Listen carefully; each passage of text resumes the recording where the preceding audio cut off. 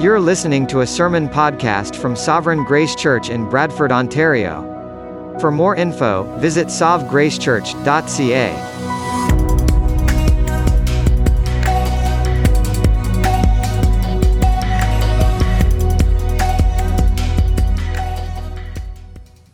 Well, I invite you to open your Bibles to 1 Timothy chapter 6. 1 Timothy chapter 6. We are nearing the end of our study of 1 Timothy and our series called Gospel Culture in God's Household. I anticipate, unless anything unexpected happens between now and next Sunday, that we'll be closing our series next Sunday. The Apostle Paul in this text is about to give Timothy some final instructions and warnings regarding his calling as a pastor. And as we will see, he actually doesn't say anything new. Instead, he chooses to re-say what he has already said.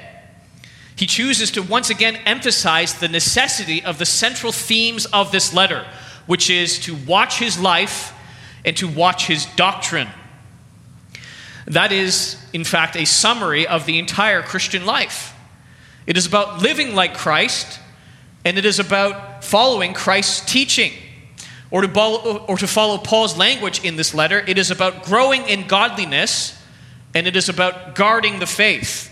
It is about orthodoxy, sound doctrine, and orthopraxy, sound living.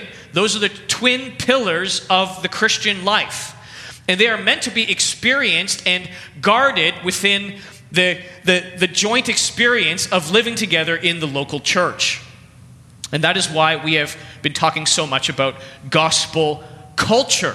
We're trying to figure out what it looks like for the gospel to not only transform lives, but to transform a community. We aren't just meant to be individual Christians who are praying by themselves, reading the Bible by themselves, evangelizing by themselves, but doing all those things together, reading together, praying together, evangelizing together. The gospel changes the way that we live together. You may recall in the very first sermon in this series a quotation that I included from Ray Ortlund. And this quotation has profoundly shaped our vision for the church, what we are aiming to accomplish, and what we are aiming to become here at Sovereign Grace. This is what Ray Ortlund said. He said, "When the doctrine is clear and the culture is beautiful, that church will be powerful. But there are no shortcuts to getting there. Without the doctrine, the culture will be weak. Without the culture, the doctrine will seem pointless." And so we at Sovereign Grace, aiming to be a powerful church by the Spirit to the glory of God, we want to have clear doctrine and a beautiful culture. That is why we need to watch our doctrine and watch our lives. So I will begin reading our text today, 1 Timothy chapter 6, verses 11 to 16. This is the word of the Lord.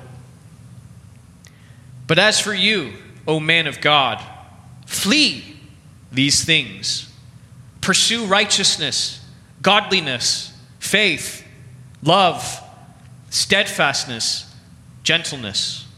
Fight the good fight of the faith.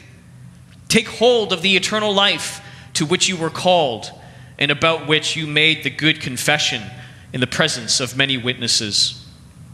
I charge you in the presence of God, who gives life to all things, and of Christ Jesus, who in his testimony before Pontius Pilate made the good confession, to keep the commandment unstained and free from reproach until the appearing of our Lord Jesus Christ, which he will display at the proper time.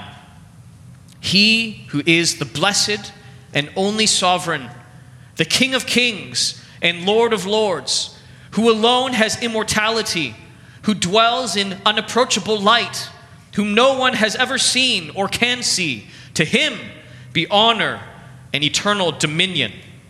Amen." The title of this sermon is "The Christian's Call to Flee and Fight." The Christian's call to flee and fight. We're going to break up our text today into 3 points. First, the commandment, verses 11 to 12. Second, the charge, verses 13 to 15a. And third, the King of Kings. the verse 15b to 16. Our first point, the commandment. Now you remember in our last sermon in this series, what Paul talked about at the beginning of chapter 6. Paul was warning Timothy of the dangers of worldliness. The desire to be rich and the love of money had led some to fall into temptation and into a snare of the devil. Some professing believers had even wandered away from the faith because of their love of money. The problem for Timothy was that there were influential people in the church, people who presented themselves to be teachers within the church. They were giving way to the same temptation. And as a result, they no longer cared about truth. They only cared about saying and teaching what brought attention to themselves. But Timothy had to be different. He couldn't fight fire with fire by looking for new ideas of his own, new innovative strategies to attract his own following. Instead, Paul says that he was to flee. Verse 11 says, But as for you, O man of God, flee these things. Timothy was not to look at the sins of others and see what he could salvage from their corrupted practices. He was not to back away slowly. He was to run away from these temptations like a man who was escaping from danger, grave and mortal danger. He was to look at what these false teachers were doing, and he was to run in the opposite direction. He was to be like Joseph when he was being tempted by Potiphar's wife. Joseph, he didn't talk to her. He wasn't concerned about maintaining a good relationship with her, or being nice to her. He didn't try to persuade her that this wasn't a good idea. He just ran. He just ran away. He didn't trust himself to rise above the seductive force of her temptations. Instead, he ran. He ran out of her presence. He ran out of her house, not even pausing to retrieve the garment that he left in her hands. Joseph ran like a man whose life was in danger, because in a very real way it was. I mean, sin, when we give into sin, when we give into the things that tempt us to sin against God and others, when we sin, we're not just making ourselves feel bad. We're not just diminishing our spiritual vitality. Sin kills the soul. Sin separates us from God. Sin hardens the heart to the point that the things that you once believed, the things that you once said mattered to you, no longer matter at all. If Christ means anything to us, then we must flee. We must flee from sin. We must flee like Joseph fled. We will flee from whatever tempts us to sin, and we will flee from whatever leads us to sin against God, because it was that sin, it was those actions that led Jesus to the cross. It was our sin that made our Savior suffer and die and be abandoned by his Father. Those who love Christ and believe the gospel must flee from sin and temptation. But Paul says that that's not all we must do. We must not only run from sin, we must also run to righteousness. Verse 11 says that we are to pursue righteousness, godliness, faith, love, steadfastness, and gentleness.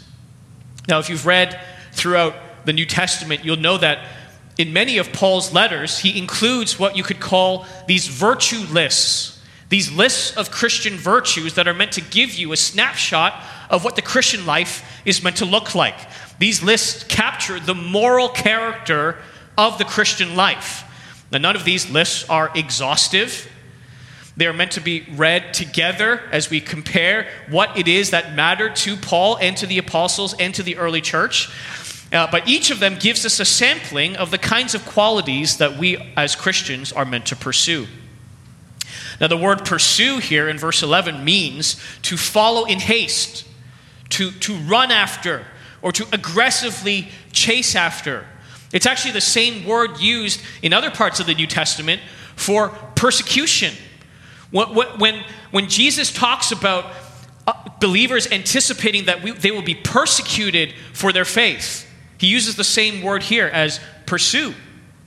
Imagine Paul himself before his conversion, pursuing the early believers, first in Jerusalem, and then getting letters from the chief priests so that he could go to Damascus and bring Christian men and women and throw them into prison.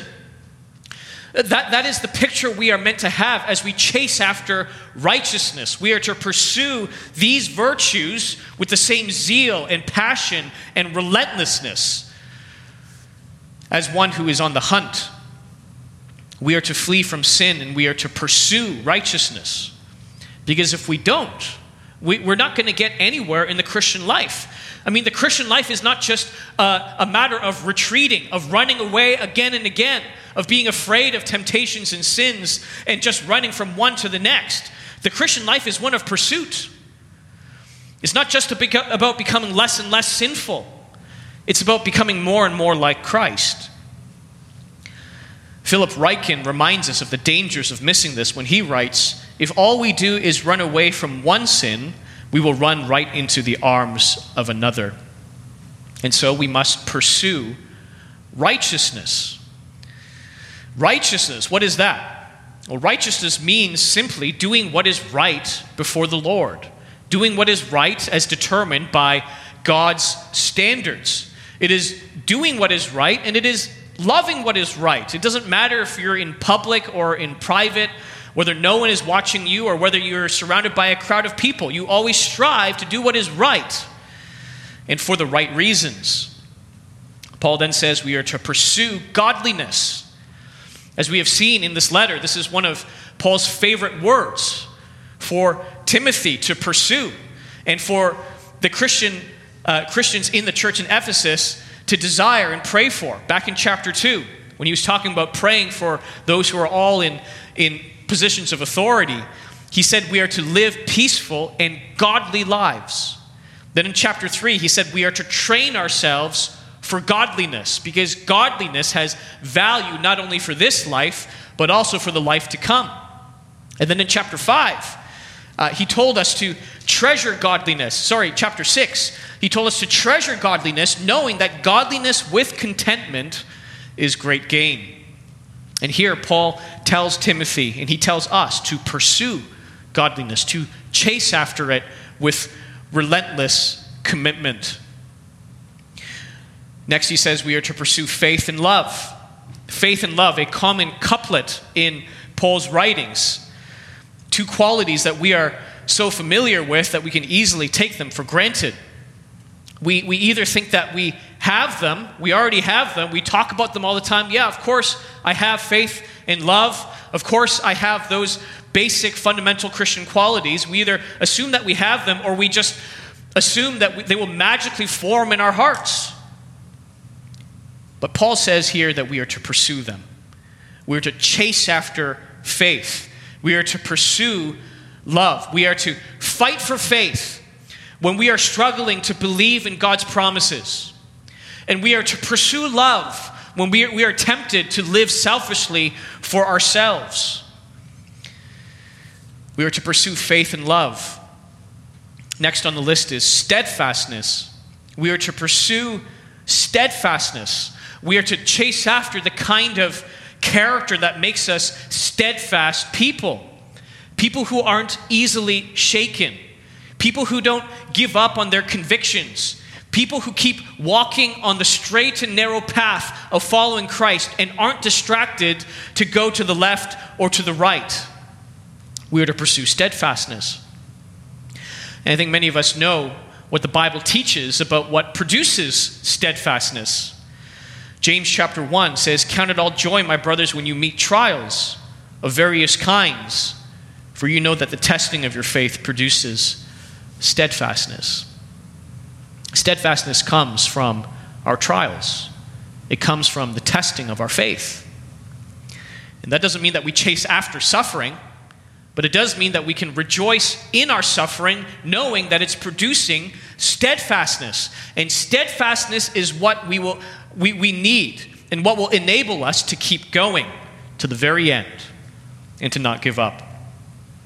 The last quality on this list is gentleness. Gentleness, you might be surprised to find this quality on the list. I mean, what is gentleness compared to faith and love? What is gentleness compared to godliness and steadfastness and righteousness? Well, gentleness isn't valued very much these days, is it? But it is, in fact, a crucial quality for the Christian. Jesus himself described himself as the one who is gentle and lowly in heart. So if our desire as followers of Christ is to become more like Christ, then we will become gentle like our Savior and Lord, who was gentle and lowly in heart. That doesn't mean that we become weak. It's not about, not standing for anything. There's a difference between meekness and weakness. But gentleness does mean that we become the kinds of people who are slow to anger, the kinds of people who are tender in our affections, the kinds of people who are welcoming to the weak and forgiving towards our enemies. My friends, these are the qualities that we are meant to pursue. And these are the qualities that we have all failed to practice. No one is righteous all the time. No one is godly all the time, walking by faith, loving all the time. No one is steadfast all the time. No one is gentle all the time. When we look at the virtue lists in Scripture, we are meant on the one hand to say that is our aim. That is what we are going for. But we are also meant to be reminded how far we have fallen from that standard. We have fallen short of this standard.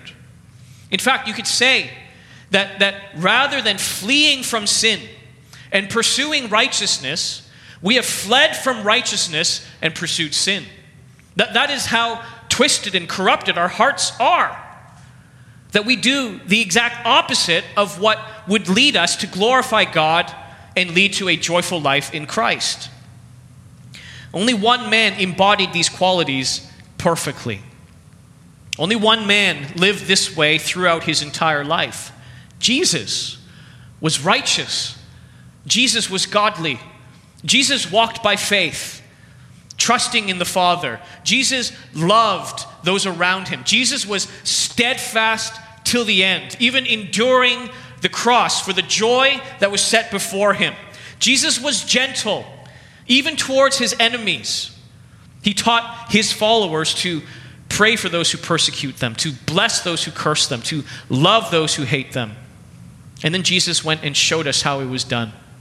As he hung on that cross, and he was surrounded by his persecutors, those who hated him, scorned him, and mocked him, he cried out, "Father, forgive them, for they know not what they do." Jesus embodied every single one of these qualities so that all who trust in him, all who are united to him by faith, could have these qualities as well. He died for our failures to live like this, but he also died so that we wouldn't have to fail anymore. Those who have life in Jesus can have life like Jesus as well. Now that is verse 11. Verse 11 is all about watching our lives. But now in verse 12, Paul tells Timothy to watch his doctrine. He says, fight the good fight of the faith. Fight the good fight of the faith. The faith was one of Paul's short forms for Christian doctrine. The Christian faith. We are to walk by faith, and we are to believe in the faith. Indeed, we are to fight for the faith. The word for fight here means to struggle for or to contend for a prize. We are to strive after, we are to labor for, we are to give our lives to the cause of preserving sound Christian doctrine, which finds its culmination in the gospel. You know, there aren't that many things worth fighting for in this life, but this is surely one of them. We must be willing to give our lives for the truths of the Christian faith, because salvation is found in no one else and nowhere else. Everlasting life, fullness of joy, forgiveness of sins are found exclusively in the Christian faith. And so if we are to take hold of these things, if we are to offer them to a world full of people who are dead in their trespasses and sins and lost and alienated from God, we must fight the good fight of the faith. That seems to be why Paul exhorts Timothy in the rest of verse 12 to take hold of the eternal life to which you were called and about which you made the good confession in the presence of many witnesses. Paul seems to be alluding to a time, likely at Timothy's conversion or baptism, when he made a public profession of faith in the presence of many witnesses. They listened to him as he declared his faith in Christ as his Lord and Savior, and declared that salvation is found in his name alone. And now Paul is saying he must continue to make that confession. He must take hold of the eternal life that is already his by the free gift of God by continuing to confess that Christ is Lord and Savior. That is how he is to stand firm in the Christian faith and take hold of eternal life. Well, that is the commandment. That is what Paul has commanded Timothy to do. And as we read these words as believers in Christ, this command is for us to flee from sin and to pursue righteousness. But now Paul gives Timothy a sacred charge, which leads to our second point. In verse 13, Paul begins with, I charge you. I charge you. Not with an offense like a prosecutor would charge a defendant, but I order you, I command you, I announce that this needs to be done. And Paul emphasizes the sanctity of this charge by adding that this is made in the presence of God. I charge you in the presence of God and of Christ Jesus. Paul is telling Timothy, and he's telling us, that this isn't just a matter of good advice. This isn't just a matter of an older pastor giving some practical tips to a younger pastor. This is an authoritative instruction. And it is one that is issued with the full backing of God himself. God the Father and God the Son are standing behind Paul's words and watching as witnesses to Timothy's faithfulness. Nothing could press home the weightiness of this charge more than that. But these, as we see, are no ordinary witnesses. Paul says that God is the one who gives life to all things. God isn't standing back as a passive observer, waiting for the moment when Timothy stumbles and falls so that he can mock him and condemn him. No, God is there supplying exactly what Timothy needs to persevere. Timothy is called to take hold of eternal life, and as he is called to do that, God is supplying to him the life that he needs. He will give him the life that he needs to take hold of the eternal life to come. He also reminds him that Christ Jesus, made the good confession himself. Just as Timothy made the good confession in the presence of many witnesses, Jesus Christ made the good confession before Pontius Pilate. As Pilate asked him, "Are you the king of the Jews?" Jesus said, You have said so. And my kingdom is not of this world, but it is of another world where my servants wait to deliver me and to free me from this persecution. He revealed even that Pilate's authority derived from his heavenly Father. In other words, Jesus isn't calling Timothy to do anything that he wasn't willing to do himself. Jesus himself made the good confession before the governor of that region that he is Lord. And that confession cost him his life. And now Timothy must be willing to do the same. Now that is the backdrop of the charge. That brings home the weightiness and the sobering effect of this charge to come. Now what is the charge? Well, verse 14 puts it plainly. I charge you to keep the commandment unstained and free from reproach until the appearing of our Lord Jesus Christ. Paul charges Paul orders him, Paul commands him to keep the commandment. In other words, what Paul had just commanded in verses 11 and 12, he now charges him in the presence of God the Father and God the Son to keep. This commandment to flee from sin, to pursue righteousness, godliness, faith, love, steadfastness, and gentleness. This commandment to fight the good fight of the faith and to take hold of eternal life. This commandment must remain unstained and free from reproach. And it will, if Timothy obeys it. But if he doesn't, he will make the commandment look foolish and futile. Timothy is to keep the commandment. And that, not just when he feels like it, not just when he is feeling spiritually strong, not just during work hours, but he is to keep the commandment until the appearing of our Lord Jesus Christ.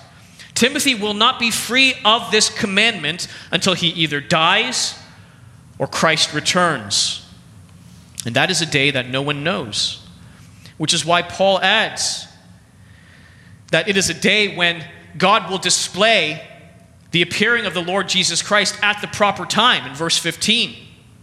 Timothy isn't to speculate as to when Jesus will return. He isn't to put a timeline on his obedience to this commandment and just wonder, well, is this commandment ever going to be lifted from me? He is to put his head down, take one step at a time, and keep the commandment unstained and free from reproach until the day that Christ returns. Now this leads to our last two verses and our final point. Now when it comes to obeying God's commands, it is very easy for us to lose sight of God and to fixate on ourselves. We either focus on our failures to keep God's commands, or we are puffed up with pride because we think that we've obeyed them. But here, Paul gives Timothy some perspective. He reminds him to lift up the eyes of his heart and to gaze into the unseen realms of heaven so that he might remember who it is that he serves, who it is that has issued this commandment. And he helps him to do that by providing this glorious description of God. Verse 15 says that he is the blessed and only sovereign. To be blessed is to be happy. Not with a superficial cheeriness, but with a deep, abiding joy that never can be taken away, that never dissipates. That is what it means to be blessed. And then to be sovereign is to reign as the king, to have all authority, to do your will. And so this God is the blessed sovereign. He is the happy king, the one who rules over all, and the one from whom all blessings flow. He is also the King of kings and the Lord of lords, the one who stands above all authority, the one who reigns over all the actions of the earthly kings and presidents and authorities and governments. He reigns as the King of kings and the Lord of lords. He is the one, Paul says, who alone has immortality. He alone has immortality. Early in verse 13, he says that God is the one who gives life to all things. All things derive their life from him because he alone has life in himself. He doesn't receive his life from another person or from another source. He is the fountain of all life. And that is why he alone has immortality. He has always been and he always will be. And lastly, he is the God who dwells in unapproachable light, one whom no one has ever seen or can see. This reflects and captures the imagery of Mount Sinai, when Israel was forbidden to approach the mountain of God, lest they die. As God shone the glory of his might and magnificence on the top of that mountain, they could not approach on pain of death. And even Moses, when he was invited to stand in the presence of God, he was told, "You cannot see my face, for man shall not see me and live." Even when Moses pleaded with him, "Lord, please show me your glory," the Lord still covered him with his hand as his glory passed by and as he proclaimed his name. Well, that God who dwelt in unapproachable light, whom no one has seen or can see and live, that God is Timothy's God. That God is our God. This is the God who has issued us this commandment. It's the God of Moses, the God of Sinai, the God of Israel. He is our God, the one who dwells in unapproachable light, whom no one has seen or can see. It is to this God that Paul ascribes honor and eternal dominion in verse 16. This God and this God alone deserves to be worshiped and obeyed forever and ever in the happy reign of his eternal dominion. My friends, just like Timothy, we must keep the commandment unstained and free from reproach, because this is the God whom we serve. This is the God whom we worship. The God who is the blessed and only sovereign, who dwells in unapproachable light, whose purity is beyond our comprehension and perception. This God has commanded us to flee from sin, to fight for the faith, to pursue righteousness, and take hold of eternal life. And this is the God who will one day appear in the person of the Lord Jesus Christ and bring everything that was done in secret, everything that was done in the darkness, to light. And so we must flee from sin. What a timely commandment for us to remember in a week when a public Christian leader was revealed as being one who did not flee from sin, but as one who gave in, who talked to sin, who pursued sin to the embarrassment of the entire Christian community. He did not flee. And when we look, by the way, at an example of a man like that, and we are tempted to think, well, he was a fraud. He should have done this. He should have had that in place. He should have been like this. Our primary reflection, though we want to learn from his failings, our primary reflection should be, that could be me. That will be me if I do not flee from sin, if I do not grasp the mortal danger that sin poses to my soul. We must flee from sin. And that is not a category that many of us have. We talk much about the forgiveness of sins, but we do not talk nearly enough about fleeing from sin. After all, we think, won't God just forgive us? Aren't God's mercies inexhaustible? Why can't we just sin and have them all washed away by the cleansing flow of the blood of Christ?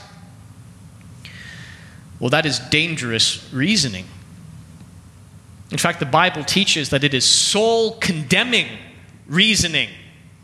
Because as Paul says in Romans chapter 6, how can we who died to sin still live in it? We have died to sin in Christ. If you truly belong to him, and so you will not live in it anymore. Instead, you will flee from it. The last thing on your mind is to dive back into the sinful past that Christ has freed you from. If you truly belong to Christ, you will not presume on the forgiveness of God. Instead, you will devote yourself to putting your sin to death by the power of the Spirit. Because nothing disgusts the believer more than the sin that sent our Savior to the cross. Jesus died and suffered not only for our sins, but because of our sins.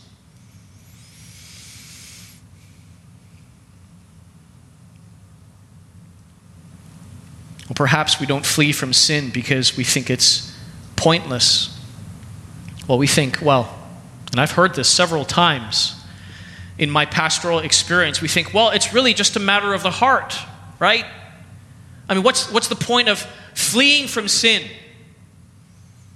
Taking actions to set up boundaries and put up measures to keep us from giving into temptation and sin. What's the point when my heart is unchanged? And I'm just going to find another way to get into the sin. It's just a matter of the heart, right? Don't I just need heart transformation first? Well, that has the appearance of wisdom, but it is utterly false. The Bible calls us to flee from sin now, not when we feel like it, not when our heart is in the right place, but as for you, O man of God, flee these things.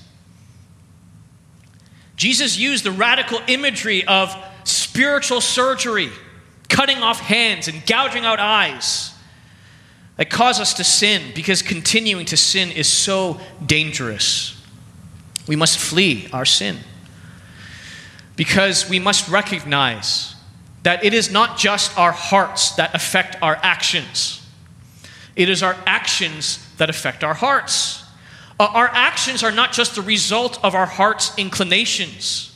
Our heart's inclinations are shaped and defined by our actions.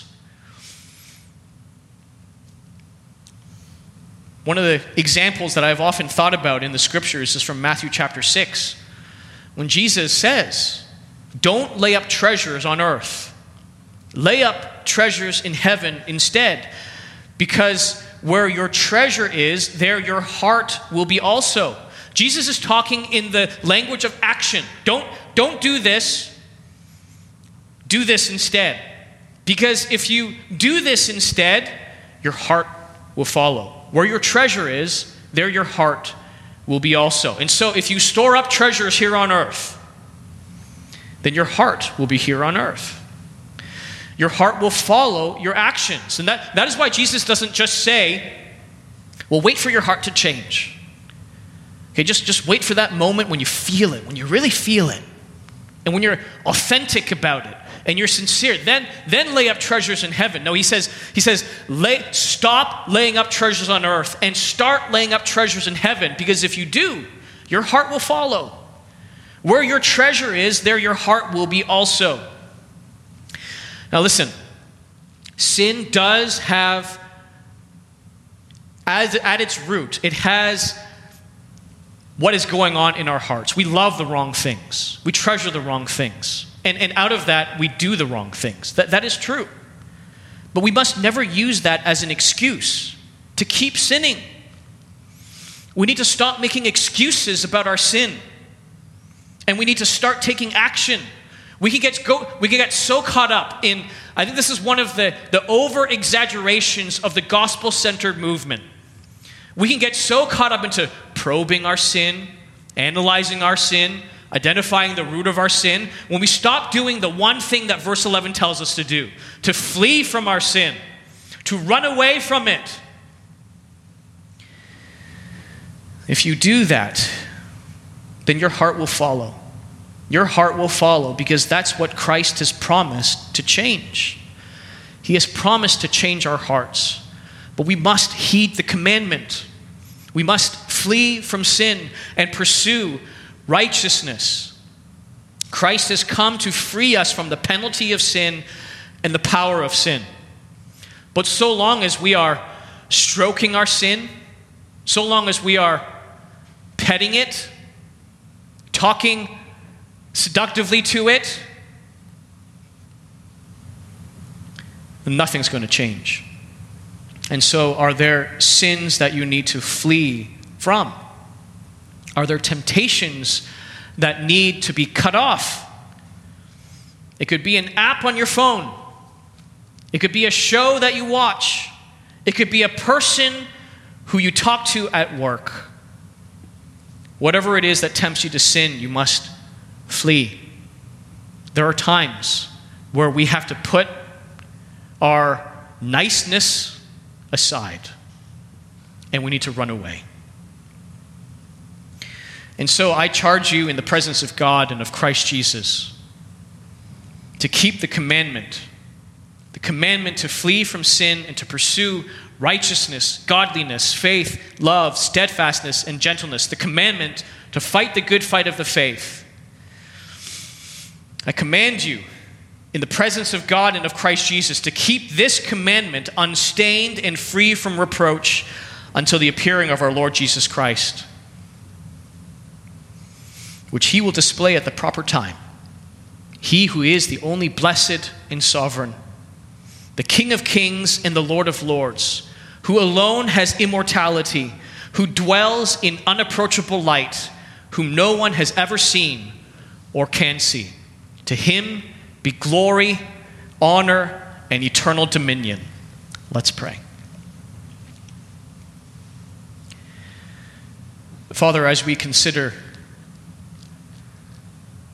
the theme of this letter and of this sermon series, gospel culture in God's household,